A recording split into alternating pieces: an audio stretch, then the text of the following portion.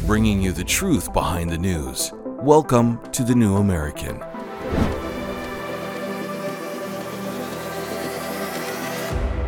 Hello, everyone. I'm Steve Bonta, filling in for my colleague Paul Dragu, our usual host, who will be joining us from CPAC later this week. We're so glad you can join us. Well, the state of Utah has enacted a new law to rein in unconstitutional federal overreach. Republican lawmakers joined pro-life activists on Capitol Hill last week to demand that Congress investigate potential illegal abortions in Washington, D.C. And John Birch Society Field Coordinator Michael Smart will be joining us to discuss the JBS's involvement this year at CPAC. But first, according to explosive new claims by investigative journalists Matt Taibbi, Michael Schellenberger, and Alex Gutentag, the U.S. intelligence community had lots of foreign help in its illegal surveillance of 26 Donald Trump associates during the 2016 presidential campaign. It's illegal for American intelligence agencies to spy on American citizens. So, Obama's CIA Director John Brennan hit upon a creative workaround. He asked his counterparts in the intelligence services of the other 4 countries in the so-called Five Eyes Intelligence Alliance, the UK, Canada, Australia, and New Zealand, to spy on Trump's associates and then share the intelligence with the United States. The Five Eyes is an espionage alliance dating back to World War II, ostensibly to jointly combat threats to the so-called Anglosphere. But now it seems it's being exploited for something a lot more sinister, a platform for outsourcing domestic espionage to willing accomplices among 5 countries, all of whose laws forbid their respective governments from spying on their own citizens. Wrote Taibbi, Schellenberger, and Gutentag, quote, "Until now, the official story has been that the FBI's investigation began after Australian intelligence officials told U.S. officials that a Trump aide had boasted to an Australian diplomat that Russia had damning material about Democratic presidential candidate Hillary Clinton. In truth, the USIC asked the Five Eyes Intelligence Alliance to surveil Trump's associates and share the intelligence they acquired with U.S. agencies, say sources close to a House Permanent Select Committee on Intelligence investigation. The Five Eyes nations are the U.S., UK, Canada, Australia, and New Zealand. After Public and Racket had been told that President Barack Obama's CIA Director John Brennan had identified 26 associates for the Five Eyes to target, a source confirmed that the IC had, quote, identified them as people to bump or make contact with or manipulate. They were targets of our own IC and law enforcement, targets for collection and misinformation, end quote. Now, this report attracted immediate media attention. Here's Fox News' Joe Concha offering some perspective. Let's bring in Fox News contributor Joe Concha. Joe, you're the media guy. When Trump said this was happening, the media attacked him mercilessly. They did, saying that he was just throwing out conspiracy theories, Todd, Carly, and as a result, we should not take anything he's saying seriously. Let's be clear first, as Lucas just said, this report has not been confirmed by any major news outlets, including the New York Post and Fox News. But for the sake of conversation, it wouldn't be surprising if this did happen. And the reporters here, Matt Taibbi, Michael Schellenberger, they are as solid as they come. The CIA director at the time was John Brennan. He has shown himself to be completely and totally partisan and completely anti-Trump. He currently serves as an MSNBC analyst, and his sole job is to bash Trump at every turn. So when you listen to John Brennan on TV now, and you see this reporting and the reporters that are behind it, again, it's not hard to believe that Barack Obama and therefore his CIA would spy on Donald Trump in an attempt to stop him from becoming president, and after he became president, to make his job as difficult as possible, guys. Well, the report also claims that details about this operation are contained in a 10-inch binder ordered declassified by then-President Trump, but whose whereabouts now are conveniently unknown. Taibbi et al. Claimed that numerous credible sources have confirmed the allegations, including sources close to the House Permanent Select Committee on Intelligence. Now, if proven true, these latest allegations would furnish yet more proof of the extreme criminality that elements of the deep state, like the thuggish and unapologetic Brennan, are willing to go to destroy Donald Trump and his supporters. And lest we forget, Senator Chuck Schumer, a few years back, issued this mob-style warning to Trump about what happens if you cross the intelligence community. You take on the intelligence community, they have 6 ways from Sunday at getting back at you. So even for a practical, supposedly hard-nosed businessman, he's being really dumb to do this. What do you think the intelligence community would do if they were motivated? I don't know, but from what I am told, they are very upset with how he has treated them and talked about them. And we need the intelligence community. We don't know what's going on. Look at the Russian hacking. Without the intelligence community, we wouldn't have discovered it. Do you think he has an agenda to try to dismantle parts of the intelligence community? I mean, this form of taunting hostility. Whether you're a super liberal Democrat or a very conservative Republican, you should be against dismantling the intelligence community. Yeah, we should again mention that these allegations are still unproven, so we're waiting to see more evidence of this. But we have to say that if they turn out to be true, even in part, they would constitute actions akin to high treason against the United States. Now, Gary, I want to welcome you again. This is Gary Benoit, our senior editor for the New American Magazine, and oftentimes is on the show.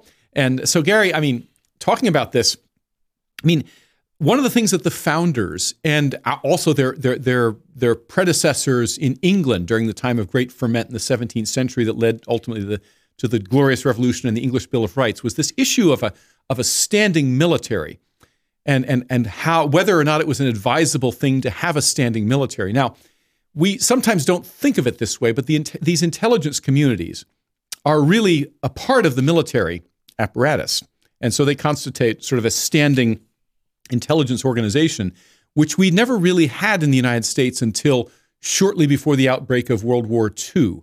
And from that time forward, doesn't this sort of thing maybe suggest, or show the danger posed by having a permanent intelligence gathering, professional intelligence gathering institution, or actually set of institutions, the CIA and the NSA and so forth, that work, that they could go rogue, as they apparently did in this case. And, as Chuck Schumer says, if you cross these guys, it doesn't matter if you're the president or a U.S. senator, they have 6 ways to Sunday to get back to you. Is this a problem? Well, it's absolutely a problem. And of course, it's not limited to the intelligence community, but the intelligence community is perhaps the most visible manifestation of what some observers have called the deep state. The fact that there is a permanent unelected government that is calling the shots behind the elected government of the United States of America. And Trump has challenged that power, that power behind the throne. And so they have worked to do everything they can to try to get rid of him, going all the way back to his first campaign for president in 2016. Yeah, I mean, the founders set up a constitution whereby they were required to reappropriate for the military, right? To prevent this reproach of having a permanent standing military, and with it, these various intelligence agencies that act as appendages to the military. Now, people argue that in the world today, everybody else has permanent intelligence organizations. But this whole Five Eyes thing, if it's true, indicates that this platform is being exploited not just by the U.S. but by the other countries, all of whom have laws saying, you can't spy on your own people. Right, which is exactly what they're doing. So the solution is you simply outsource it to each other. And which is, and that's exactly what they have done. Because it's illegal for them, allegedly, it's illegal for them to spy on Americans directly, although there is evidence that they've been doing a lot of that as well, but they simply outsource it to another country to do the spying for them. Right, and I mean, when Trump didn't make these sorts of specific claims, but he did say over and over again that he was being spied on by the likes of the CIA, he and his campaign. Right. And when he initially made these claims, of course, they were poo-pooed, brushed aside by the mainstream media. Oh, it's just conspiracy. It's just Trump vaporing again, all these conspiracies. He didn't know what he was talking about. Of course, with the passage of essentially 7-8 years since these events were ongoing, one by one, all of these conspiracy theories, brooded about by the Trump campaign, are being proven correct. Exactly. And really, Steve, we're not talking about conspiracy theory because there are conspiracy theories. We're really talking about conspiracy facts. Yes. I saw a meme the other day that said that, there's evidence, scientists say that there's evidence that by the year 2025 that the world will run out of conspiracy theories because they'll all have been proven true. So anyway. All right. Well, next up, the state of Utah has enacted a new law to rein in unconstitutional federal overreach. If Americans want to remain a free and sovereign nation, more people need to understand the principles and values that built this great nation. At the John Birch Society, we have the organization, the plan, and the resources to do just that. Our founder, Robert Welch, said, "Education is our total strategy and truth our only weapon." Go to jbs.org to learn more, including how you can get involved to work locally and impact nationally. Join the John Birch Society today. Welcome back. Today, on Wednesday, February 21st at 8 p.m. Eastern, 7 p.m. Central, we are posting at thenewamerican.com our exclusive hour-long interview with Congresswoman Marjorie Taylor Greene. Here's an excerpt. I definitely think that our problem is the push and the growth of the federal government. It's like an overgrown monster that it started out as a cute little puppy in your house, and then it ate all the food in your refrigerator and all the food in your pantry and chewed up all your furniture and went to the potty all over the house and made a mess. And that's, to me, what the federal government is like now, an overgrown monster. Yeah, just remind our readers again that this interview was granted immediately before Congresswoman Greene went to vote on the historic impeachment of Mayorkas, of which she was the primary, mover and shaker of that whole historic event. So we were very privileged to get that. Be sure to watch the full interview today, this evening, 8 p.m. Eastern, 7 p.m. Central at thenewamerican.com. And now our next story. On January 31st of this year, Utah Governor Spencer Cox signed into law the Utah Constitutional Sovereignty Act to rein in federal overreach. The act specifies that, quote, the legislature may, by concurrent resolution, prohibit a government officer from enforcing or insisting in the enforcement of a federal directive within the state if the legislature determines the federal directive violates the principles of state sovereignty in accordance with subsection 2, unquote. Now, subsection 2 states that, quote, a federal directive violates the principles of state sovereignty if the federal directive restricts or infringes upon a power or a right reserved to the state by the 10th Amendment to the United States Constitution, or the state's rights or interests to provide for the health, safety, and welfare and promote the prosperity of the state's inhabitants, unquote. In a statement about the new law, Governor Cox said, quote, balancing power between state and federal sovereignty is an essential part of our constitutional system. This legislation gives us another way to push back on federal overreach and maintain that balance, unquote. The Utah Constitutional Sovereignty Act should have gotten a lot more attention in the national media than it has. Perhaps that will change if and when the Utah State Legislature actually exercises this new tool to push back against unconstitutional federal overreach. Yet, the constitutionality of this push is being called into question by critics. The liberal CNN reported earlier this week, quote, the push may stand in conflict with the U.S. Constitution's Supremacy Clause, which states federal laws take precedence over state ones. Robert Kiter, a law professor at the University of Utah's S.J. Quinney College of Law, said he was skeptical the Sovereignty Act was constitutional. Quote, this sends the message, and the Utah legislature is famous for sending messages of this sort, that it's unhappy with the federal government, and it's expressing that in a way that is constitutionally problematic, unquote, he told CNN. Close quote. All right. So, Gary, let's talk about this a little bit. Is this constitutional, and what is this Supremacy Act that is referred to in here? Supremacy Clause in the Constitution. Okay. Well, let's actually go to the Supremacy Clause and read it because it really is very short. The Founding Fathers were very succinct in the Constitution. And what is called the Supremacy Clause is in Article 6, and it is Clause 2. This Constitution and the laws of the United States, which shall be made in pursuance thereof, and all treaties made, or which shall be made under the authority of the United States, shall be the supreme law of the land. Now, the way that has been interpreted by liberal activists is that any law that the government may make becomes the supreme law of the land. And therefore, it trumps state laws or any other laws in the United States. But that's not what it says. The language very clearly says, in pursuance thereof. Not any law, but only those laws that are in pursuance of the Constitution of the United States of America are supreme, which means that Congress cannot make any law it chooses.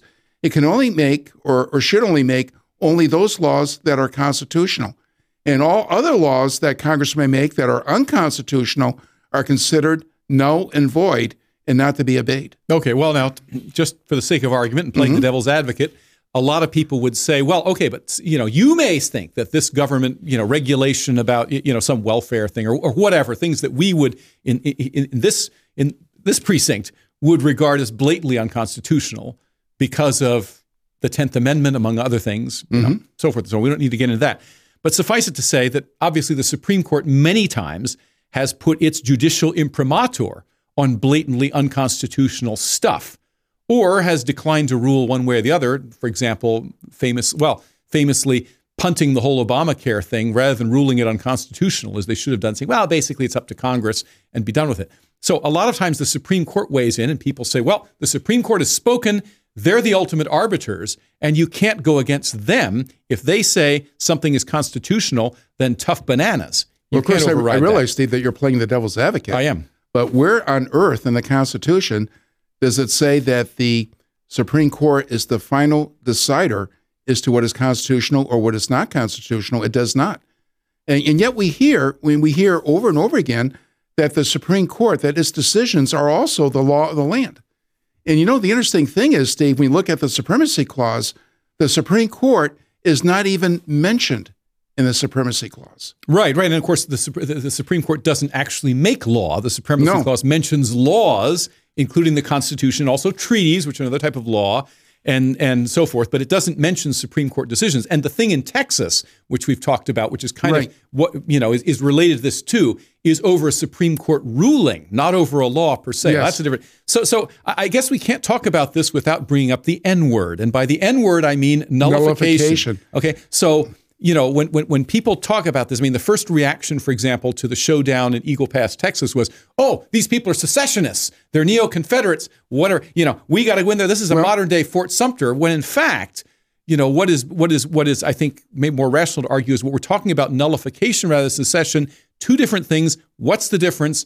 You just wrote an article for the New American on the very subject of nullification. Right. Can you summarize some of the points? And I have a copy of the issue of the magazine in question right here. Yep. It is the March 11 issue of the magazine. And I should mention too, Steve, that you wrote the cover story in that issue, Border Showdown, that is talking about what is happening right now in Texas, the showdown between the state of Texas and the U.S. government, where the state of Texas is actually applying nullification by refusing to abide by this outrageous Supreme Court decision that Texas cannot defend its own border, that they must allow federal officials to take down the razor wire.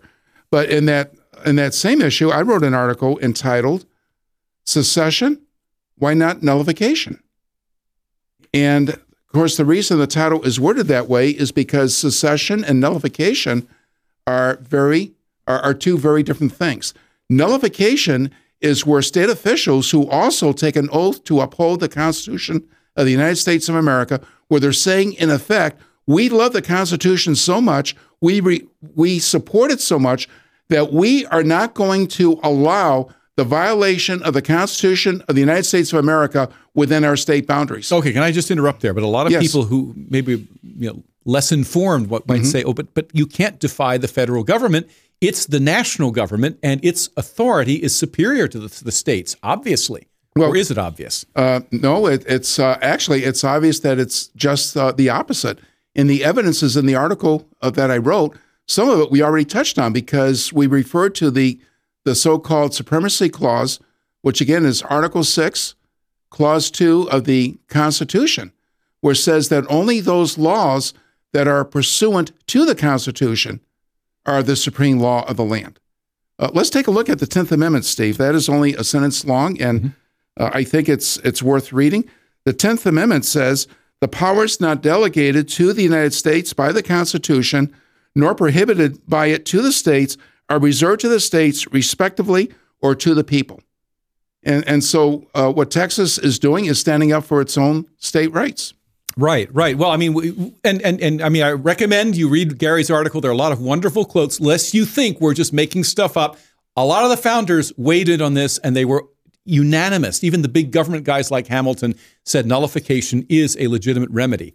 Okay, next up, Republican lawmakers joined pro-life activists on Capitol Hill last week to demand that Congress investigate potential illegal abortions in Washington, D.C. Hey, America. How tired are you of mainstream corporate media's biased narratives and manipulated news?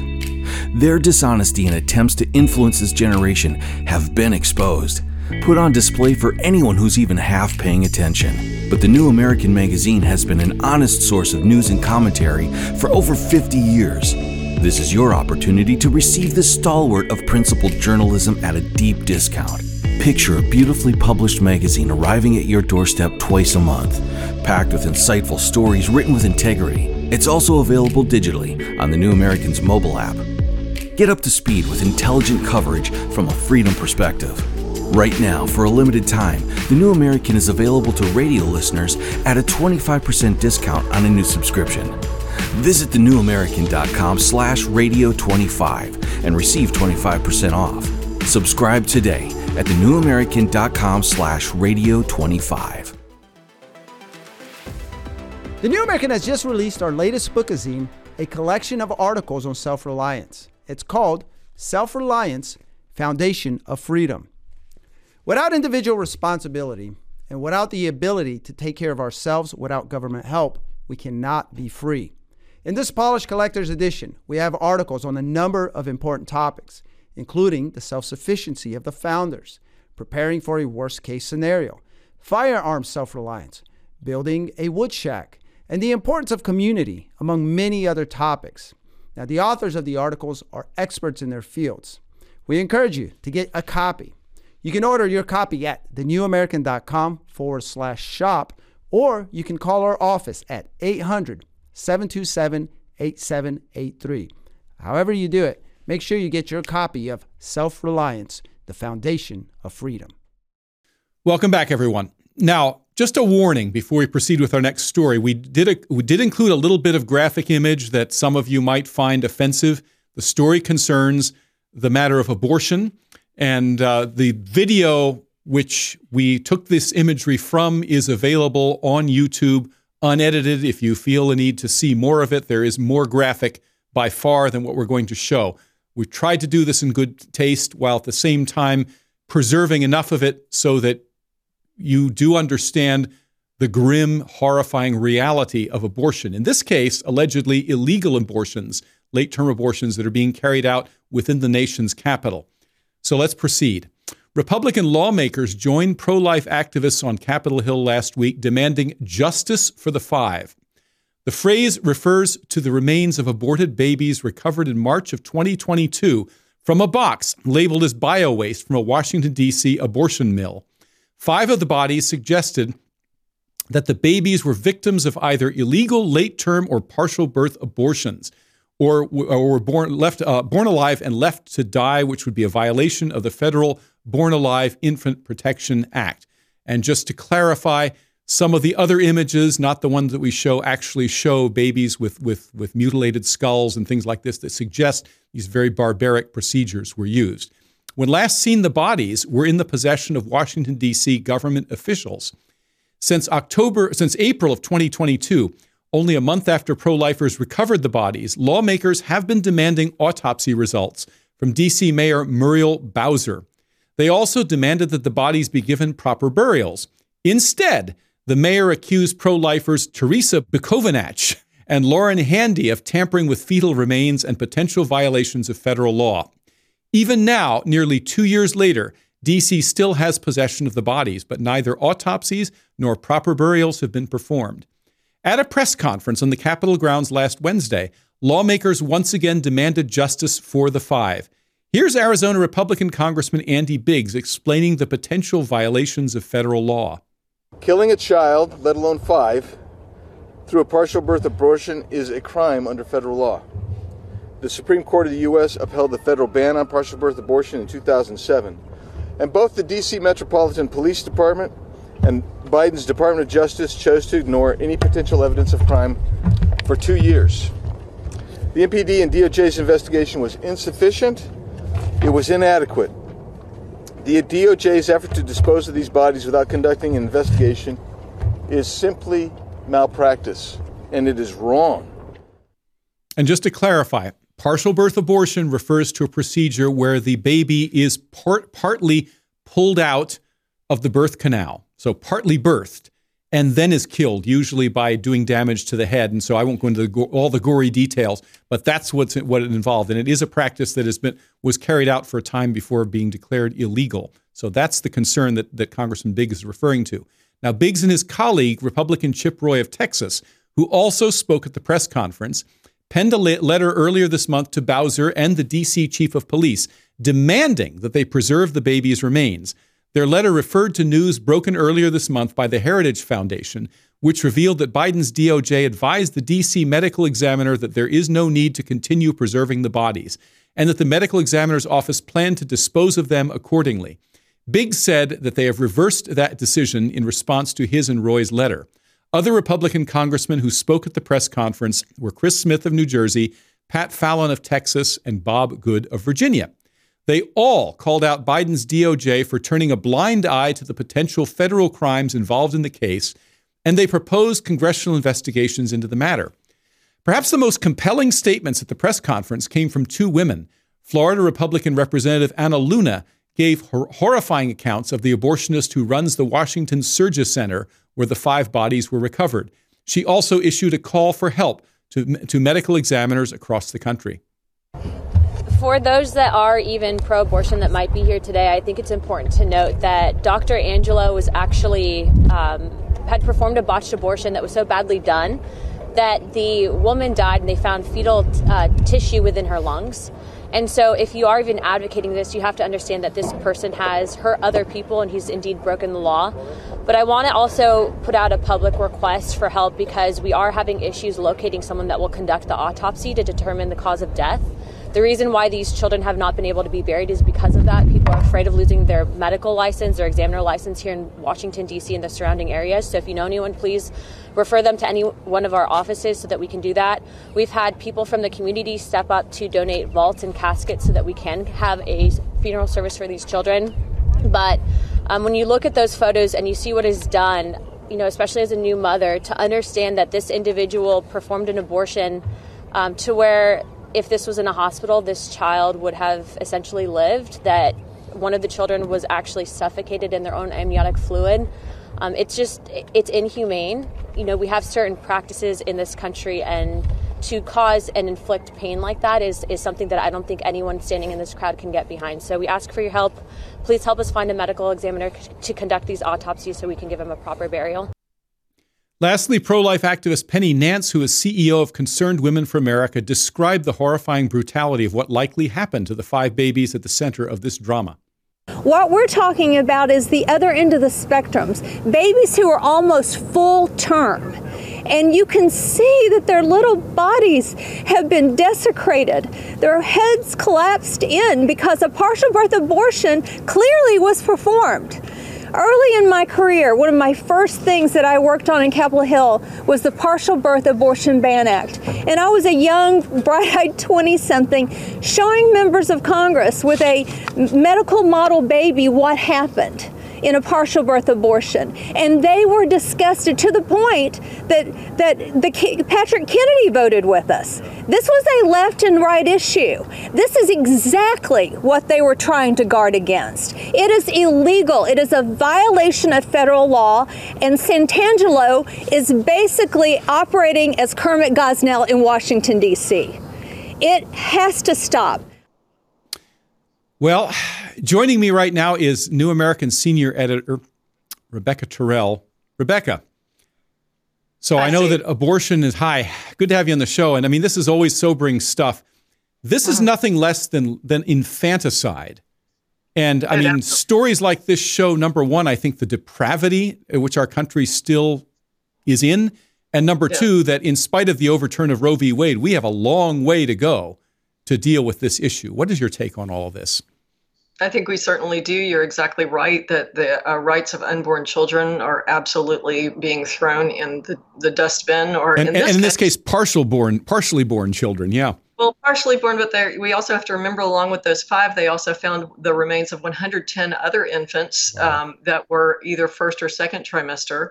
They were all in a box that was being collected by Curtis Bay Medical Waste Services that was being transported to Baltimore to Curtis Bay Energy. All of these remains were going to be incinerated. They have a biomedical incineration contraption there at the power plant, and they burn biohazardous waste to produce electricity. Well, these babies were going to be part of that, and it would be, I think, the height of naivete to assume that this is a one-off, right? So, I mean, the story is worse and worse and worse. It just gets worse and worse and worse as you dive into it deeper. Yeah, and of course, these are the most innocent among us, the unborn and the partially born. These children. How much farther in the future could full-blown infanticide be if we as a country turn a blind eye to this? I wish we had more time to talk about this. Thank you so much, Rebecca. Thank you. So John Birch Society Field Coordinator Michael Smart will be joining us next to discuss the JBS's involvement at CPAC. Sophia paused before the door. It read, Department of Biodigital Convergence. Just inside was a new world, a better world, the one of everlasting life, of no pain, of no loss, of no problem. She entered the chamber and her surroundings changed. She saw around her an infinite field of waving golden grain surmounted by cloudless blue sky. The AI voice whispered gently in her mind, Welcome to the singularity. She couldn't see it and couldn't feel it, but her body had almost instantly been covered by a swarm of tiny gray multi-legged bots that melted through her clothes and into her skin. Not perceiving the nightmare, her eyes had already been consumed and the rest of her body was dissolving as the bots digested her flesh. She felt only a warmth suffusing her being. Drowsy, she drifted to sleep, and her last thought was one of panic. Would she ever wake? Could a nightmare vision like this be an outcome of the much-hyped transhumanist technological singularity?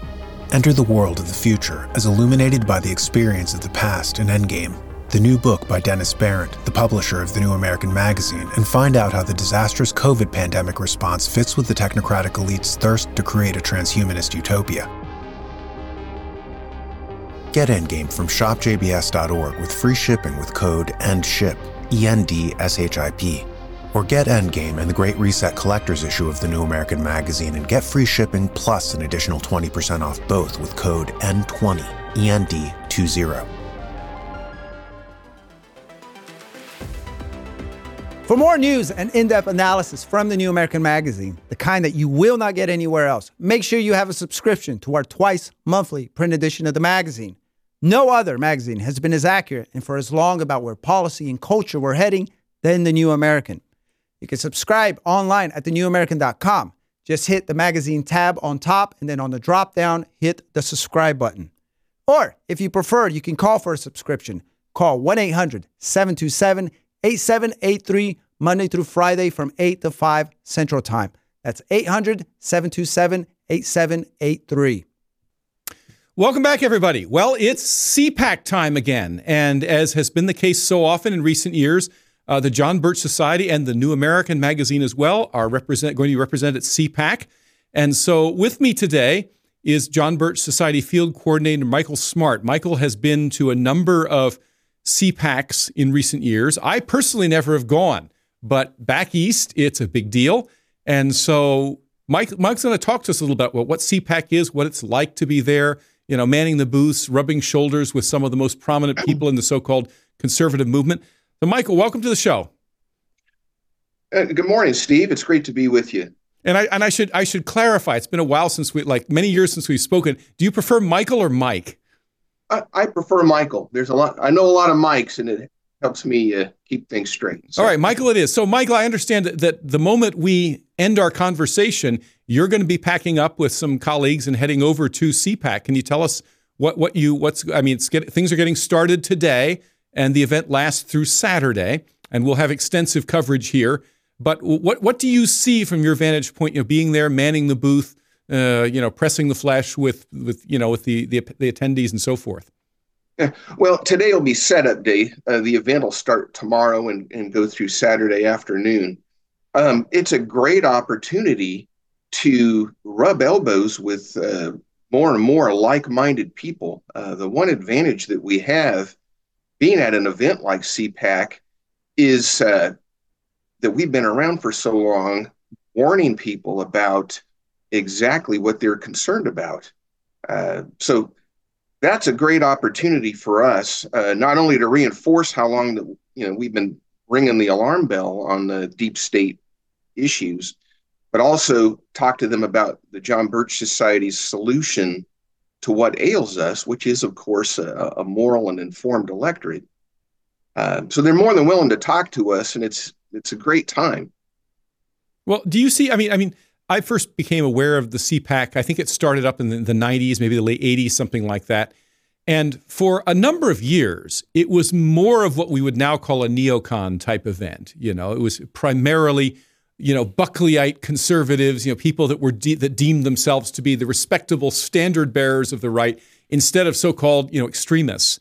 And in recent years, that's really changed. I think, in many years, people like us were not considered welcome at CPAC because we were deemed to be just, not enough in sync with the Washington crowd and all, the Beltway, the Rhino types and all this sort of thing, the people who were the driving engines of CPAC. And that has really changed. Can you comment on that? I mean, it seems to me that we have a good run now that we've been welcomed back at CPAC year after year, and we've had that door open that in the past has not been.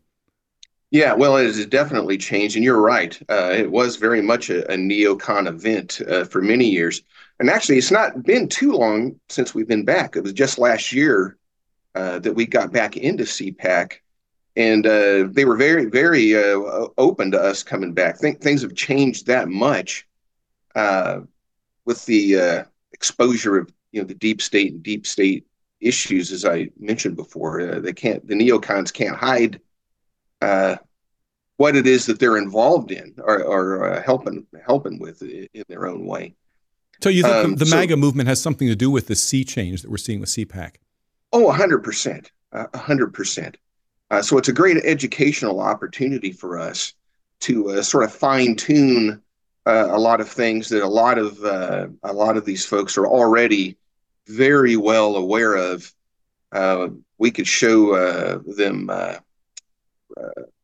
I guess fill in a lot of gaps in their knowledge base and sort of do some fine tuning.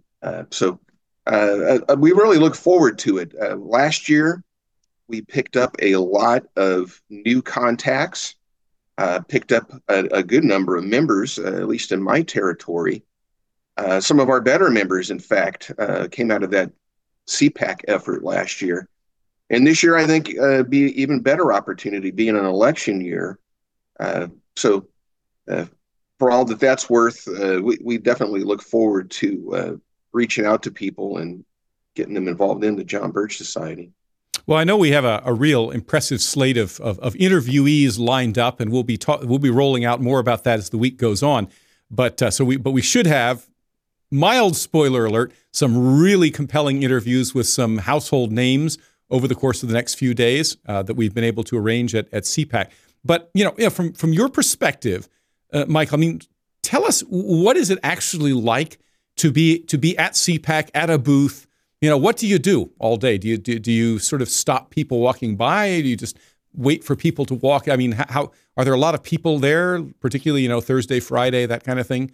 There's a good sized crowd there, and we do talk to people as they walk past the booths or come up to the booth, reach out to them with our material. Good number of them are already familiar with the John Birch Society, which is a theme we run into everywhere. Either they've been familiar with the New American Magazine, or their parents were members of the John Birch Society at one point. I mean, that's a conversation that we have very often, not just at CPAC, but everywhere. So it's a good chance to talk to other vendors. Many of them are very, very well informed. It's a good outreach opportunity in that sense, for sure. Yeah, where exactly is it being held? Is it inside the Beltway, or is it in Virginia or Maryland or something? It's in the Beltway on the Maryland side of the of the bridge, the Wilson Bridge, sort of a Gaylord Entertainment complex. There's a big hotel, big venue there where they have a lot of events. I'm not sure how many of them are similar to CPAC, but it's a good location. You get a lot of people from all over the East Coast and all over the country, really. I was surprised at how many people we ran into last year that had the time and resources to come across the country. But I guess it's the atmosphere really that draws a lot of people in. You look at this lineup of speakers and personalities that are there, and for those who are interested in what's going on in the United States, it's a good opportunity for them to speak to a lot of like-minded people. Yeah, I mean, the CPAC in the last couple of years has even had a go at going international. They had one in Mexico, and they had one in Japan, I believe. They're trying to become, to address the fact that this move back toward what we call the right is not just occurring in the United States, but other countries. I believe Argentina is a very prominent example, and the now president of Argentina, Javier Milei, was at the Mexico CPAC last year. And I think we do occasionally get. I think Nigel, what's his name, the Brexit guy from England, has been at CPAC a couple of times in recent years. So it's an interesting, way of seeing that the conservative mindset is not just something here in the United States, but it's found in a lot of places around the world. Now, I'm told that Donald Trump is going to be sort of the keynote event on Saturday. Are you planning to be around for that? I believe that's correct. I don't know that they've released exactly when he's speaking. Saturday would make sense, but yes, absolutely. He'll be definitely be the main draw for sure. Right. Okay. Well, this is great to hear that we're going to be there. I've never been to CPAC myself, and I wasn't really inclined to go this year. We do have my colleague Paul Dragoo. You'll get to, if you've not met him before, he will be arriving today as well, and you'll get to work with him, as well as our senior editor and interviewer extraordinaire, Veronica Kirilenko, will be there, and the camera crew getting interviews on the floor and a lot of coverage. So we will have a lot of coverage in CPAC coming up. Thank you so much, Mike, and good luck. Bon voyage. Have a great time. Great. Thank you, Steve. We'll keep you informed. Okay.